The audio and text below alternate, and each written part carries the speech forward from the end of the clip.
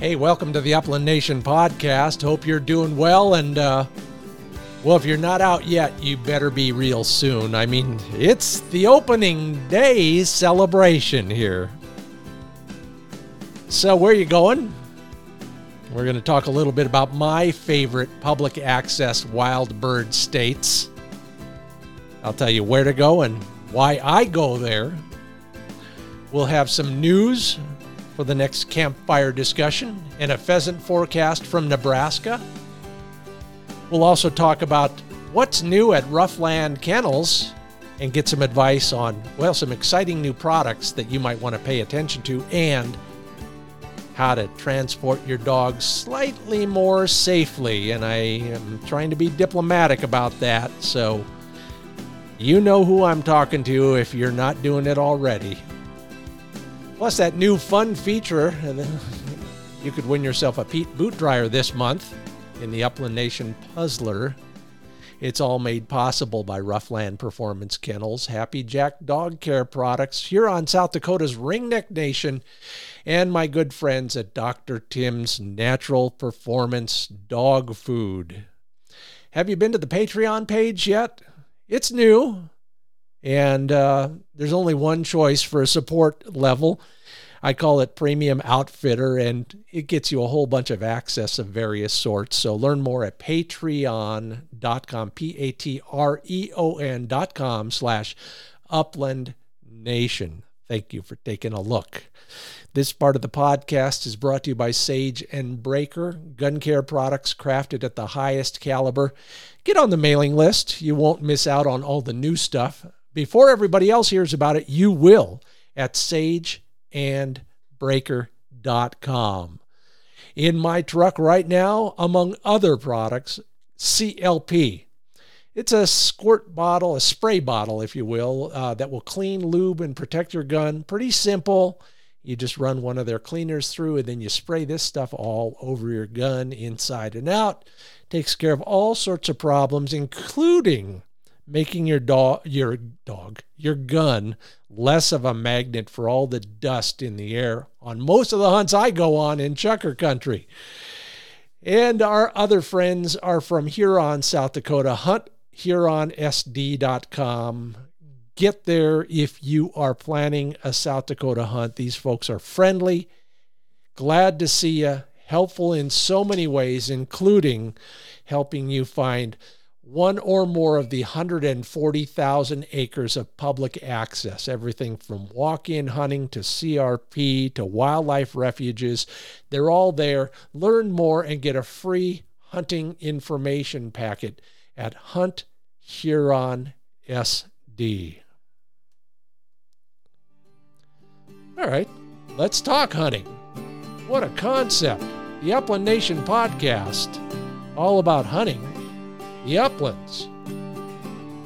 This has been a question I've gotten over and over again. Anytime I'm sitting in a booth signing books or giving a talk or whatever it is. And a recent example of that drove home how important it is for all of us to have unbiased, boots on the ground advice if we're looking for new bird hunting spots. So I asked myself this question as if I were you. If you had to hunt in just one state, which one would you choose? All right, I chose the coward's way out, and I admit it.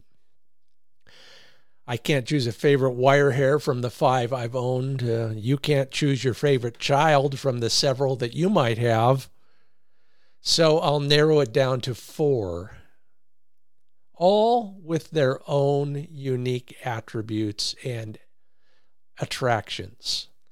So here are my caveats. It depends on the species you want to target. It depends to a great degree on what kind of shape you're in, what kind of dog you have, what you want to do when you're not hunting. And my list is limited to the places I've been to often enough to offer you a fair opinion. So if you disagree, love to hear why, because maybe I ought to go there too. So tell me where to go. No, I mean, in that regard, where to go hunting. And I'll tell you as well. Let's start with one of the places I've been to already this season, Montana. High on my list for most of the above criteria, including, a new brew pub in Lewistown. It's where to hunt birds if you want the general all-inclusive answer. They got a great walk-in program, well-managed and high-quality land in most cases. Yeah, lots of public ground and some of my favorite species, sharp-tailed grouse, huns, and sage-grouse. I love the prairies. I love the open country. They also have pheasants, and then if you're in the western part of the state, climb a little bit and find some of the forest grouse as well. There are incredible views from the Rockies to all the smaller ranges that surround many of the places we hunt. You could stand on a flat spot, as I've said, and look out and see 2, 3, maybe 4 different small mountain ranges. There's also that Old West heritage and a generally conservative political bent, so you're going to be welcome just about anywhere when you got dogs in the truck, guns on the rack, and blaze orange on your head. If you're a Flushing dog owner, it may not be the best choice. Those big open prairies in most cases could be a challenge. You got to cover a lot of ground, and you got to wait for your dogs to hold those birds until you can catch up. Now, if you listen to my podcast with Tim Linehan, he's a guide in western Montana. He runs cockers on the forest grouse and has a wonderful time. Pair them up with some pointers, and even on the prairies, they might be worth a look. The cover is thinner than in most pheasant states, so you might get lucky. You might like that kind of walk-in. It is a little bit easier to get around in, but ditto for the birds themselves. They'll skulk away a lot more. They won't sit as tight because that cover is not as thick. As I mentioned, new brewery in Lewistown. Virtually every major town has a craft brewery, and if you're looking for something else to do, again, there's trout streams galore, depending on where you are and how hard you want to hunt and what else you want to do in your free time. Last time I was there, enjoyed a nice chat with Hank Jr. You never know who you're going to run into, especially over there in Big Timber, for example. But that means there's a lot of folks from out of state who are souring the locals on visitors. Anyway, Montana, right up there at the top. Before you ask, yes, South Dakota is on my list, especially if pheasants are the target. You know about my affinity for Huron, South Dakota. Well, all the things that I love about South Dakota happen in Huron. A very extensive, wide-ranging, and large number of acres in their walk-in hunting program, and that may be the best reason. The Fish and Game folks could be a little bit more forthcoming with their pheasant population forecasts. If you follow that, you know they've just, frankly, quit doing it. And even when they were, it might have been a little bit suspect. You know how figures lie and liars figure, but that's a story for another podcast. This state appreciates the economic developments of bird hunting like no other state. If you don't feel welcome in South Dakota, man, you must be carrying a Biden sticker on the bumper of your truck. Again, sorry about that. Another subject for another podcast. Now, they've got some wacky arrangements with their licensing for non-residents. You buy a 10-day license with 2 5-day periods, etc. But it's a mecca for pheasant hunters, so don't let that put you off.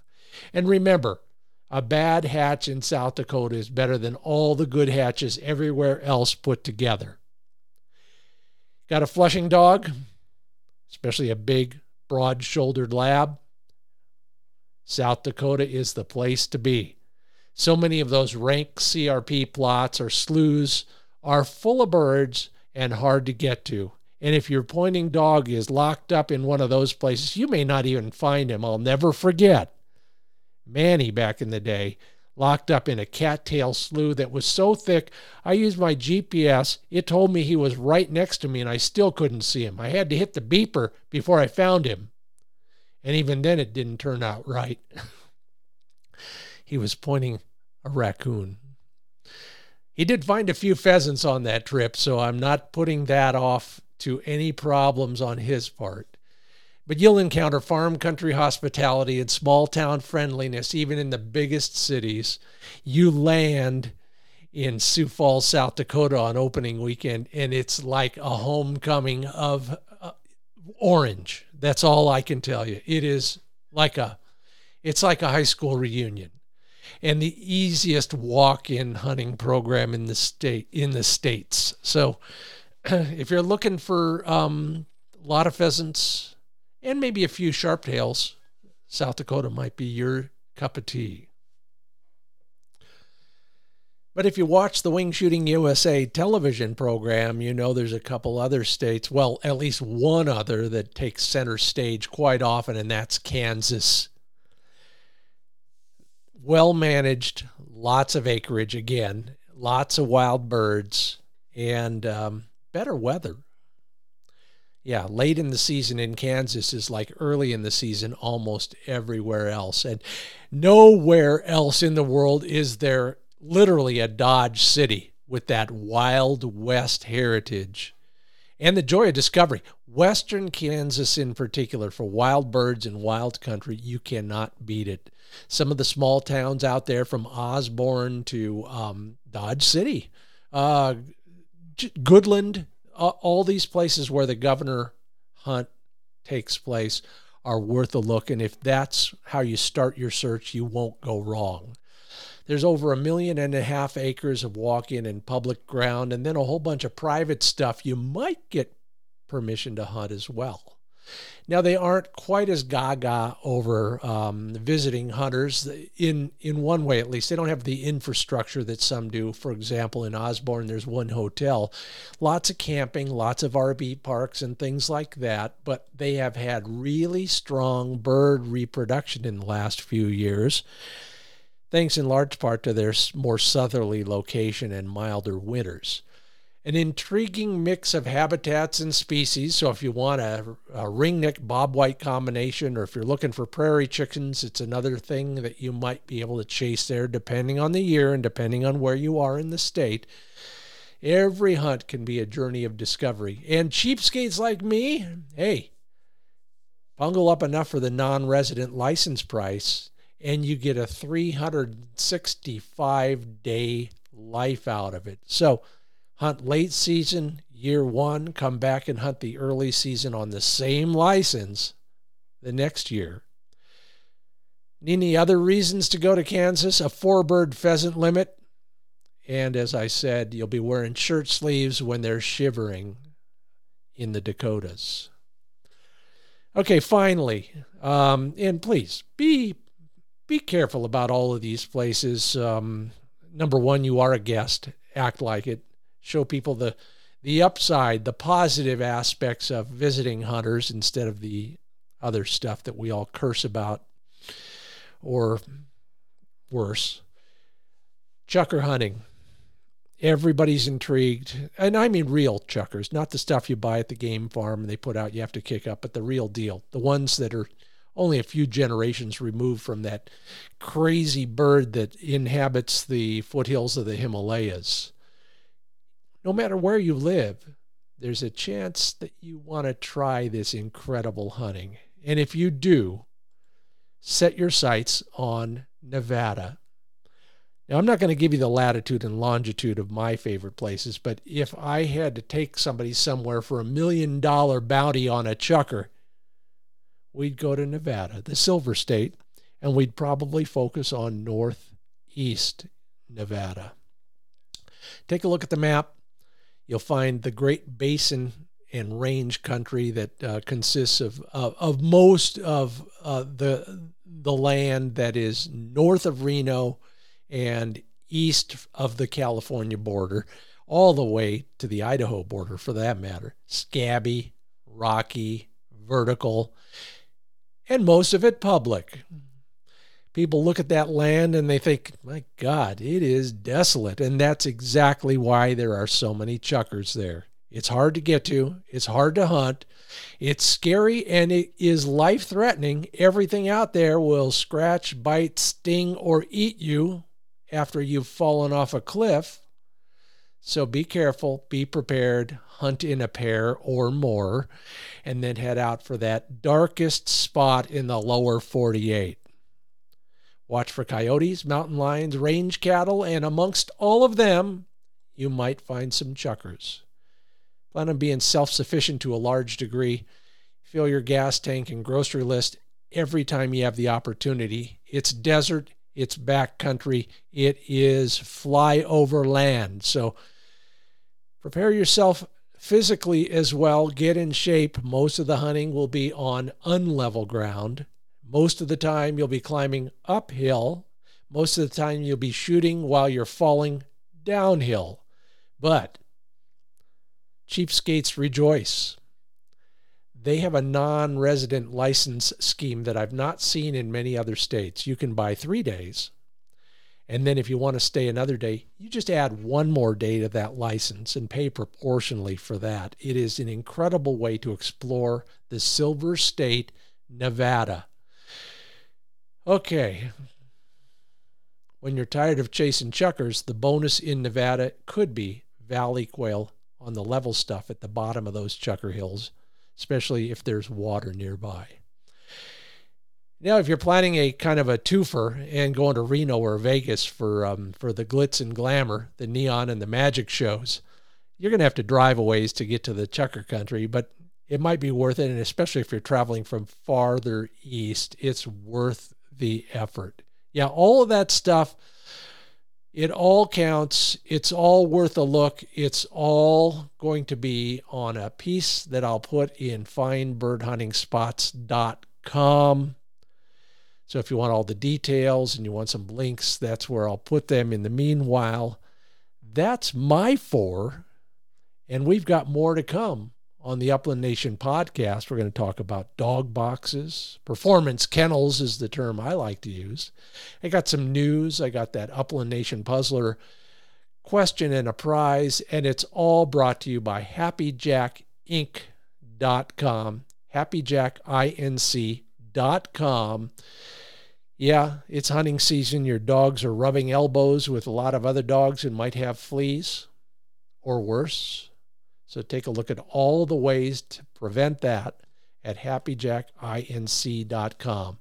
From DD33, the spray that I use every time we're hunting with another dog or in a place where there might be fleas or ticks, to the Flea Beacon, the simple, non-toxic way to get rid of those little critters in your home without having to worry about anybody putting anything poisonous in their mouth or touching things that they shouldn't touch. It's all at happyjackinc.com.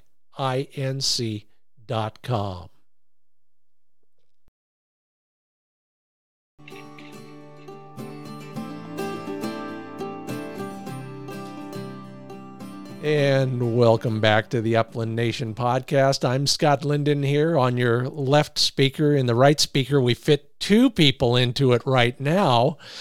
From, do I say T or Tay? You can correct me in a moment. Elisa Turner and Pete Storgard from our sponsor, Roughland Performance Kennels. Welcome to both of you. Elisa, how you doing? Great. Thanks so much for having me, Scott. And Pete, you can steer me straight. Is it Tia or Tay or T, or how do I say T? Just like, we would say it anyway, which is somewhere in South Dakota, kind of this side of Sioux Falls, if I recall. I drove past it once. Most of the time I'm over at Doug's place in that other town. But anyway, glad to have you with us. Well, Elisa, what's new over there at Roughland? Well, other than our back orders, we've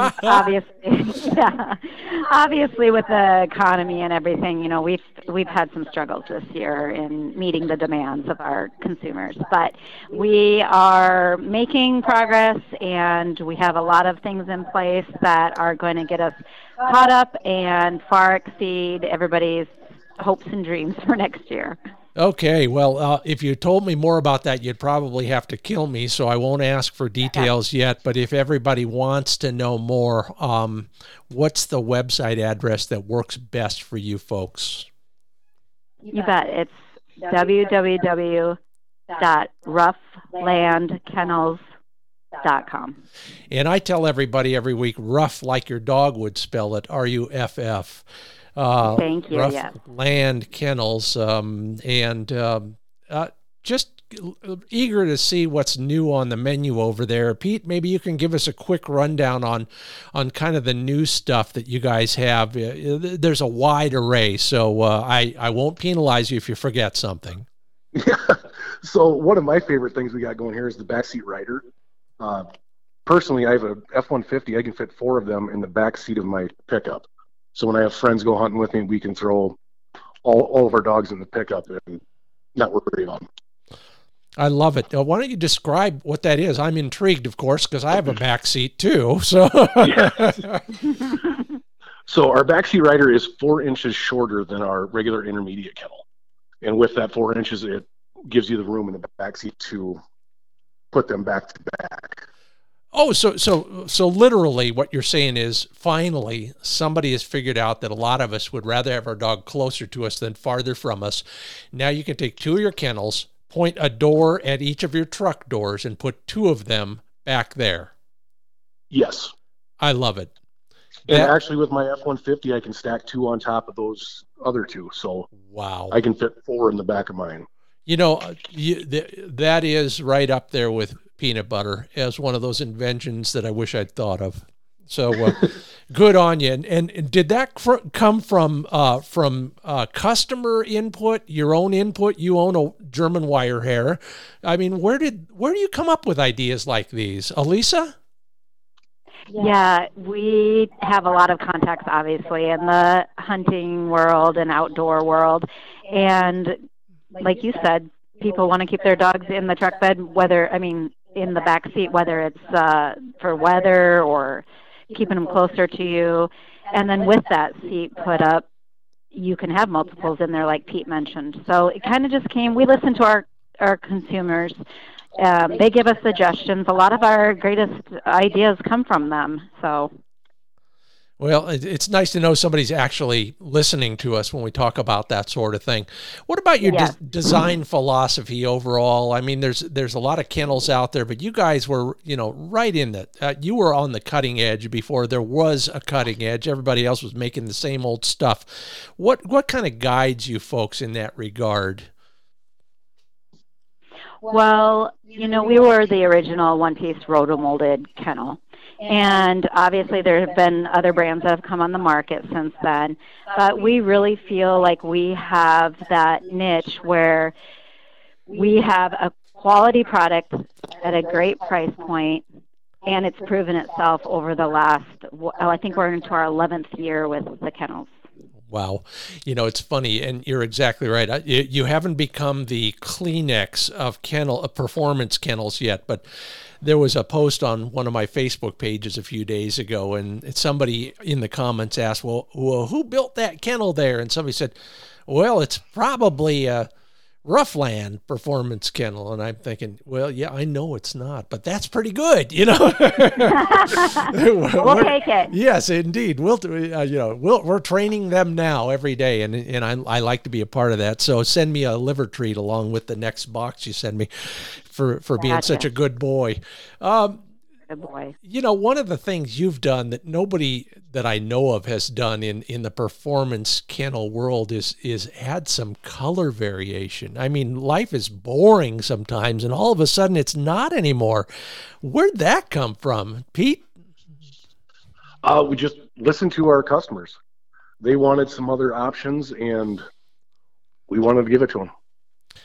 So did you have a contest and pick out the colors, or there's got to be some availability questions in that regard too. You probably can't get mauve or puce. Yeah, listening to the customers, and then we did kind of put out originally when one of our most popular colors, we call it our Malibu.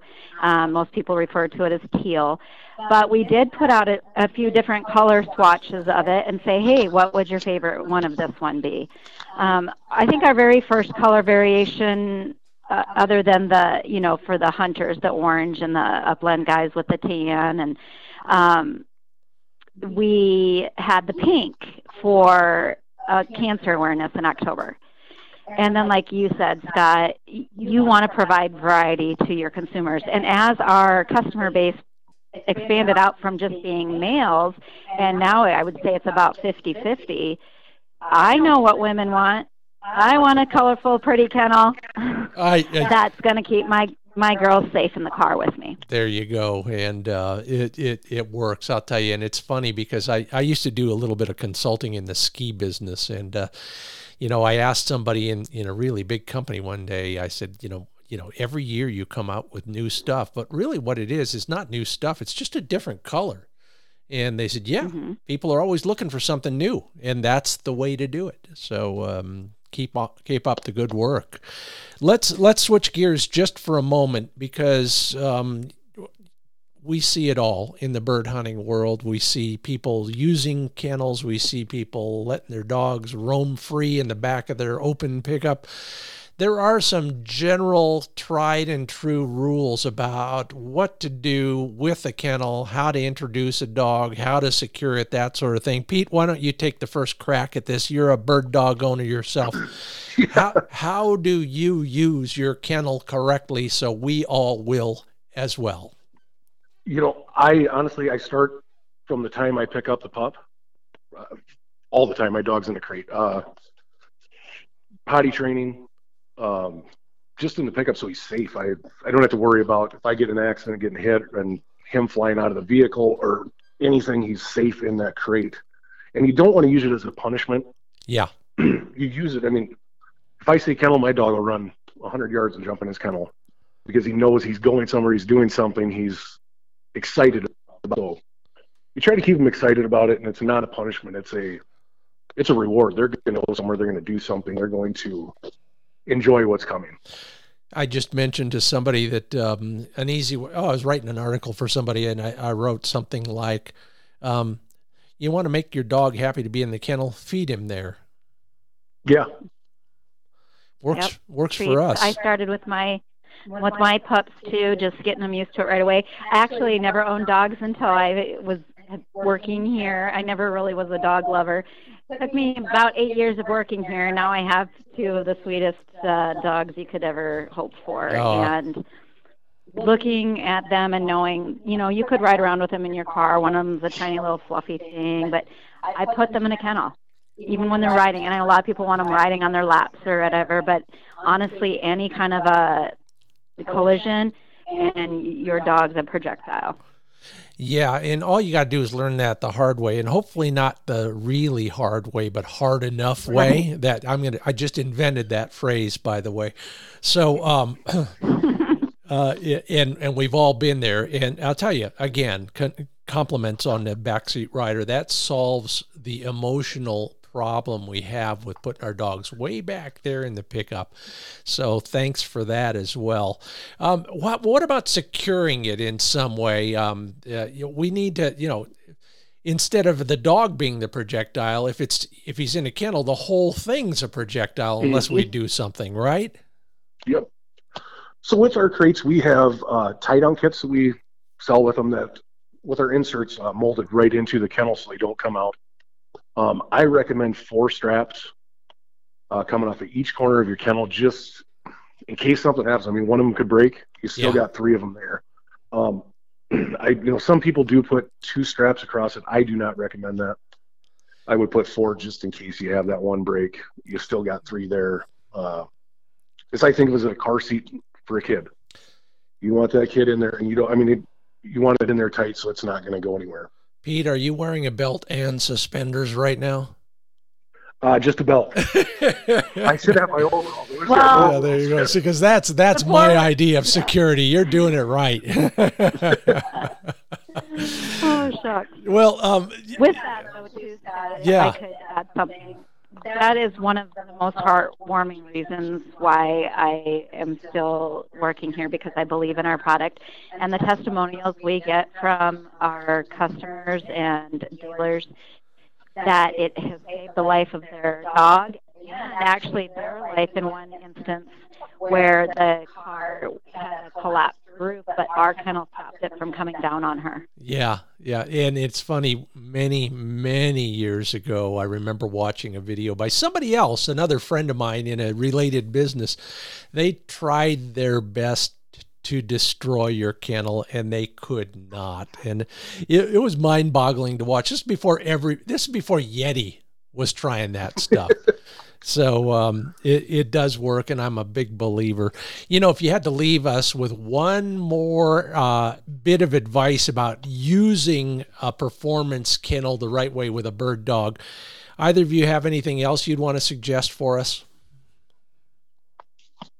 I think just to keep them also hydrated and ventilated. We have options for customizing the crates with ventilation, amazing fans that we offer, just really making it a safe, fun place for your dog.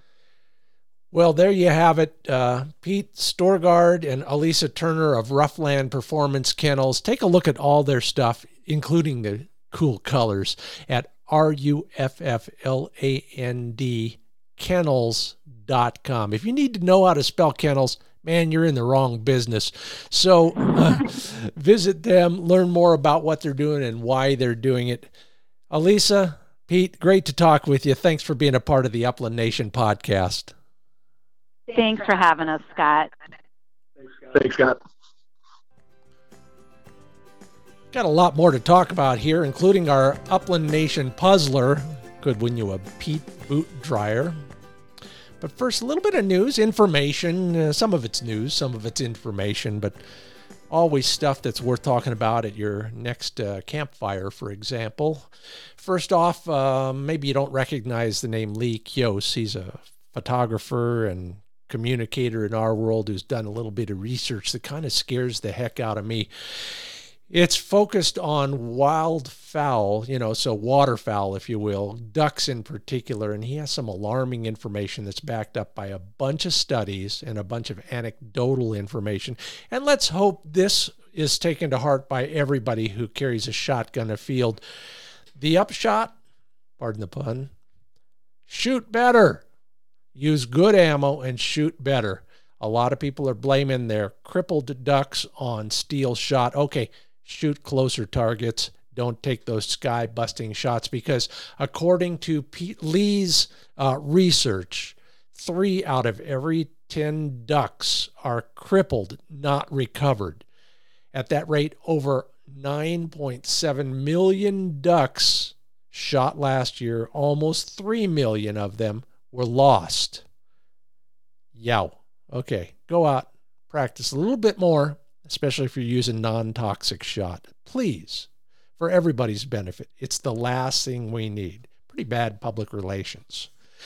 All right, some relatively good news from Nebraska on their pheasant counts. Now, the bad part of this, the downside is their rural male carrier survey. Yeah, that's right. That's how they count birds out there. The postman. They conducted that survey in July, and they figured about a 14% decline in the pheasant numbers, but a lot of that is kind of affected by the drier conditions, and so they're thinking maybe not so bad. Like everybody else we've talked about on the Upland Nation podcast, emergency haying and grazing through the drought has kind of eliminated a lot of the available public access land, but there's still plenty out there. And by the way, they do have a great open fields and waters program. So learn more there, but keep your expectations on the low side of good.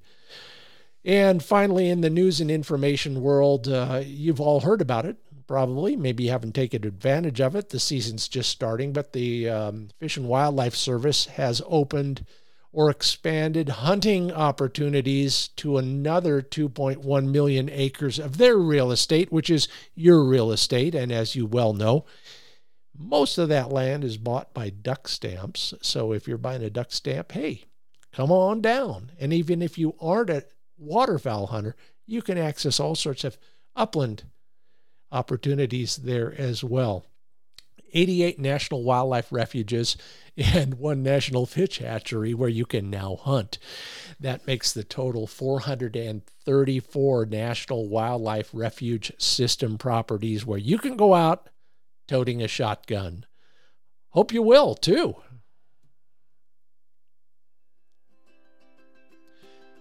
All right, if you haven't experienced it's a little pleasure, but it is one of those wonderful feelings.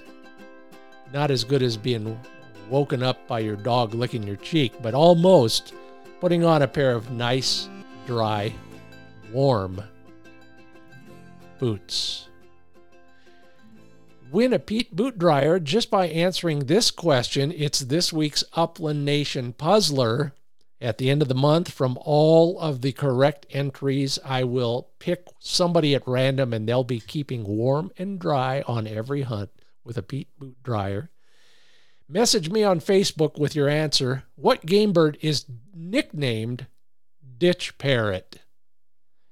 If you got that answer, drop me a message on Facebook. And by the way, I'm compiling a list of all of those kind of fun names. So if you have any others, feel free to suggest those as well. What game bird is nicknamed Ditch Parrot? Talk to me on Facebook about that. And make it a private message. We don't need to spill the beans to all the other people who are still trying to figure it out. Hey, this part of the Upland Nation podcast is brought to you by Dr. Tim's Natural Performance Dog Food. It's what I feed to Flick. And boy, is he doing well. All muscle. I was looking at him. He comes up and he stretches against me. Maybe your German dogs do as well. He'll just kind of push against me. And I was admiring his, I don't know what to call it besides level of fitness, his incredible musculature, if nothing else. That's from the right balance of fats, proteins, and carbohydrates, and especially the fats. They got to come from the right sources, and Dr. Tim has figured out how to mix animal sources and marine sources in the way that benefits your performance dog. Free delivery and a 30% discount on your first order. Just use the code UplandNation at drtims.com.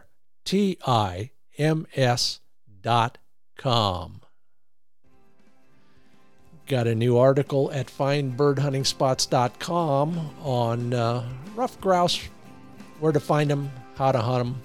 Take a look, findbirdhuntingspots.com. And do me a favor and tell one friend about the Upland Nation podcast. Okay, do me 2 favors. Please rate or review us, especially at Apple Podcasts, if that's how you listen. We talk every day, all day, and long into the night at the Upland Nation and the Wing Shooting USA Facebook pages, so come on down and join the discussion. Appreciate that. Take a look at the new Patreon.com/Upland Nation page if you want to join as a premium member. Lots of perks of various sorts there. Patreon.com/Upland Nation. Thank you to those who already left ratings and reviews, including Restore the Word. Appreciate your kind words. All of our sponsors as well. They keep us going here for the most part. Your support as well. I'll leave you with this. Found on a welcome mat at a home near yours. Or was it near mine? Hey, if your dog doesn't like you, we probably won't either. Thanks for listening.